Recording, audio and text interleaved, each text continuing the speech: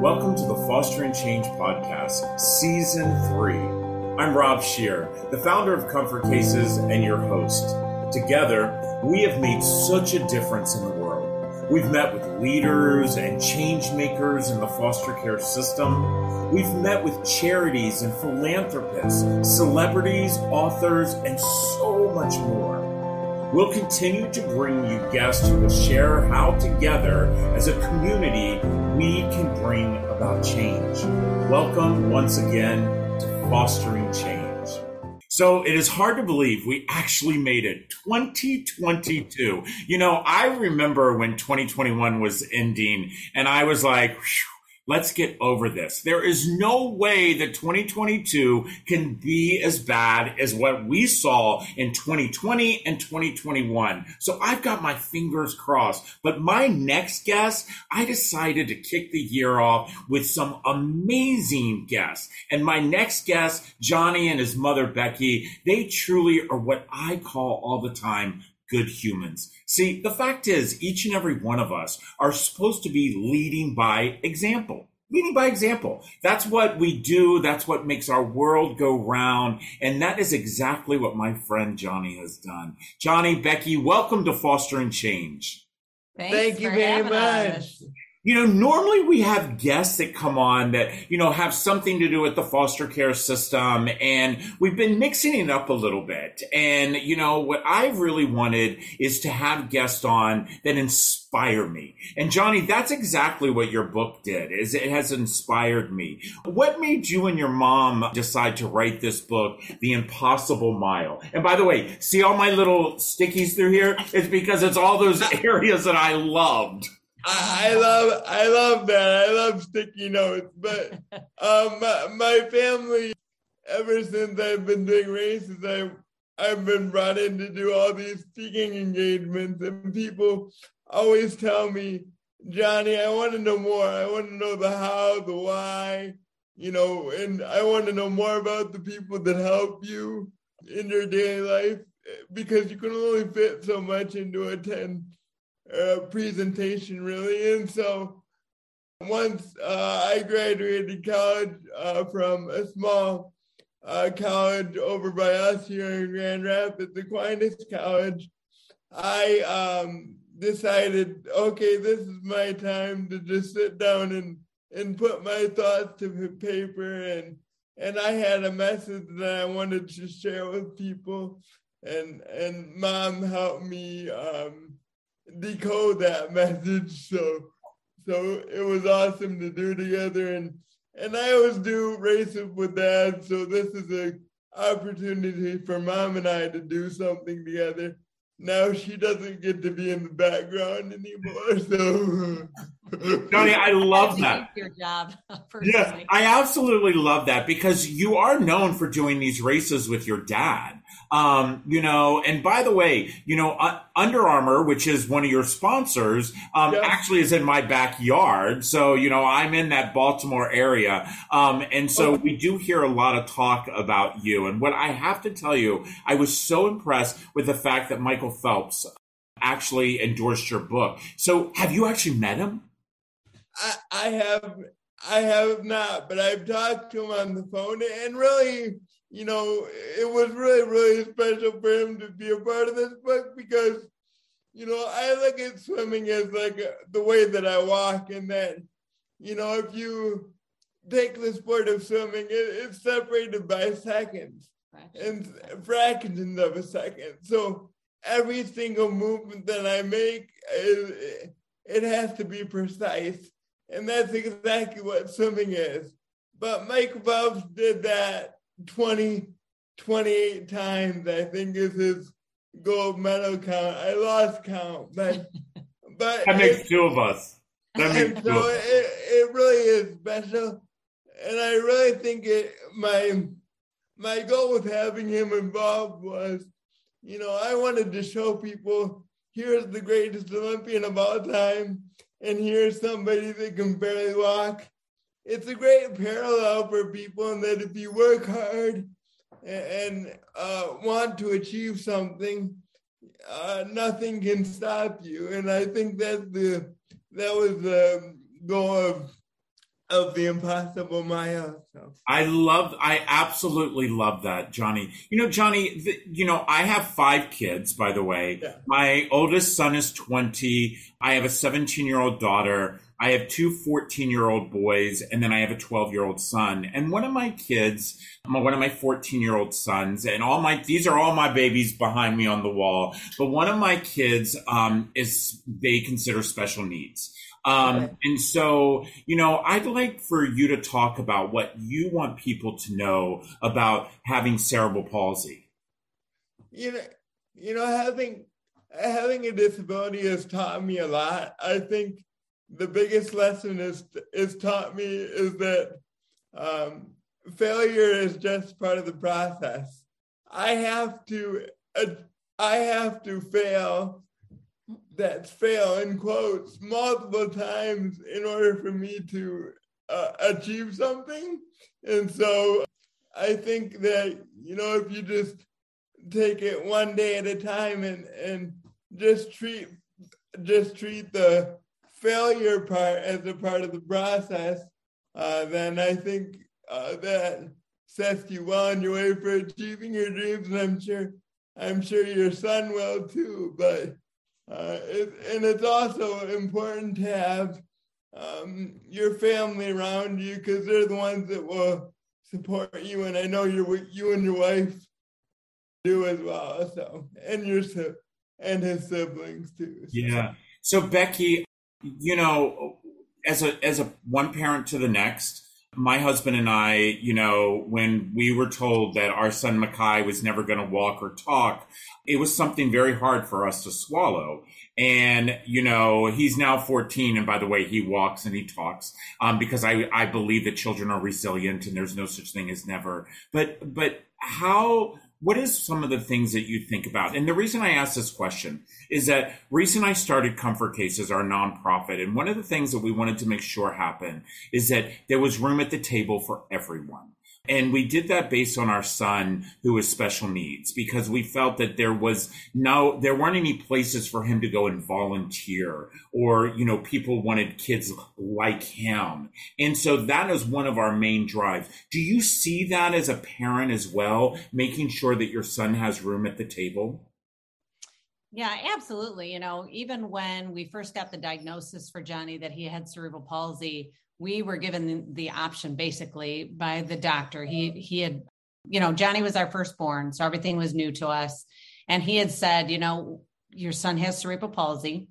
We didn't know exactly what cerebral palsy was, but we knew it wasn't good. And at that point, the doctor had told us, you can read all the books you want to read about cerebral palsy, or you can love him as your son and take it day by day. And right from the start, Jeff and I looked at each other and said, that's what we want to do. We want to be able to give him the world, right? If you limit them, then they don't have a seat at the table, right? So every parent wants to give their child, the oyster, right? And so it was our opportunity to say, we're just going to love him and take it day by day. And we're not going to treat him as if he had cerebral palsy. We want him to be able to decide what his limits are, and not somebody else that doesn't even know yet what his limits are, to make that decision for him. So I think just doing that one decision, although it was really difficult and really hard, because I think it was a different way of thinking at that time, that it gave Johnny the opportunity to have a seat at the table, right? To be able to say, okay, this is what I want to do with my life, and this is how I want to do it. Yeah. I will tell you, Becky, you and I definitely would be friends, because you and I think very similar when it comes to, I didn't want Makai's autism or his fetal alcohol syndrome to define who he was. And that's why the labeling, and as we know, yes, my son has special needs. Yes, Johnny has cerebral palsy, but that doesn't change the limits of where they can go and what they can do. Johnny, right. We're going to get ready to take a quick break, but I have one quick question for you. What was it like to do the commercial for Under Armour? It really was awesome, because I'll never look at a commercial the same way again. But it was really inspiring to have give a voice for people with disabilities with a major brand like that. I really took it as a special mission for me. So. That's amazing. That's amazing. Well, listen up, everybody. We're going to take a quick break. I'm here talking with my friend Johnny and Becky Agar. They've got this amazing book, The Impossible Mile. You know, I really don't promote books as much as maybe I should, but I will tell you, this book is a definite. It is a definite way to start your new year off. You know, it's going to give you that. For me, it was that bit of energy that I needed to go that extra mile that we might think is impossible. We'll be right back. Comfort Cases is now partnering with Clean the World, an amazing organization dedicated to water, sanitation, and hygiene. Clean the World operates recycling centers across the world: Hong Kong, the Netherlands, Las Vegas, Orlando, and including our nation's capital. They are leading a global hygiene revolution. They are distributing recycled soap and hygiene products from more than 8,000 travel and hospitality partners. Clean the World has made the decision to donate hygiene products to Comfort Cases so we can place them in our cases. These products are so important to our youth that are entering foster care. You know, having their own brand new hygiene product really means a lot to them. These donations will truly give these kids an amazing feeling of self-worth. I want to thank you so much, Clean the World. And for more information how you can donate, please visit their website at cleantheworld.org. Well, I will tell you, I had decided that 2022 was going to be the year that I moved mountains. And I was going to be able to move those mountains with the people that are around me. And that is exactly what my friend Johnny is doing. You know, during the break, we talked a little bit, Johnny, with your mom, Becky. How many siblings do you have? I have two sisters. One is 25 and the other one is just turned 19. Just turned 19. So you have two sisters, a 25 and a 19-year-old. And as I was telling you earlier in the first half, I have 5 kids, and all 5 of my kids, as people know, were adopted through foster care. And your mom told me a little story that, you know, your sister's actually adopted. Yeah, my sister, one of my best friends, but she's adopted as well. And so we hadn't told you that, and I'm sorry about that, but yeah, my sister is adopted and locally here, but she's adopted, and so she's taught me a lot though in life. She's had to persevere through a lot in her life, and so you know, it really puts things into perspective for me. You know, as her older brother, you know, watching her grow up through life, and I knew a lot of her life, and so it's really inspired me to say, how can I be better? How can I help her to succeed as well? So. Yeah, I absolutely love that. And Becky, I will tell you, as I started this segment this year, it was all about having people on that inspire me and that inspire our audience. And to hear that little tidbit that, oh, by the way, you know, I have a daughter who I've adopted, you know, that actually was through the foster care site. It's just like full circle. It is so full circle. So thank you, because, you know, like Reese and I adopting our 5 children, it wasn't that we went in to be foster parents. It's that we had an end goal, and the end goal was adoption. And so I'm so, and the fact that you have a 19-year-old, wow. I've got a 20-year-old, so I totally understand, and a 17-year-old who's a girl, who's a senior in high school, so I get that. You know, Johnny, I have a question for you. I want to know, where do you get your grit? And let me explain that. And maybe if nobody's asked you this before. So for me as a kid, I grew up in the system, and I was homeless at 18. And, you know, I ended up, you know, going in the military, becoming a successful businessman. And I get that question asked, where did I get my grit to achieve and succeed? And I want to know that about you. Where did you get your grit?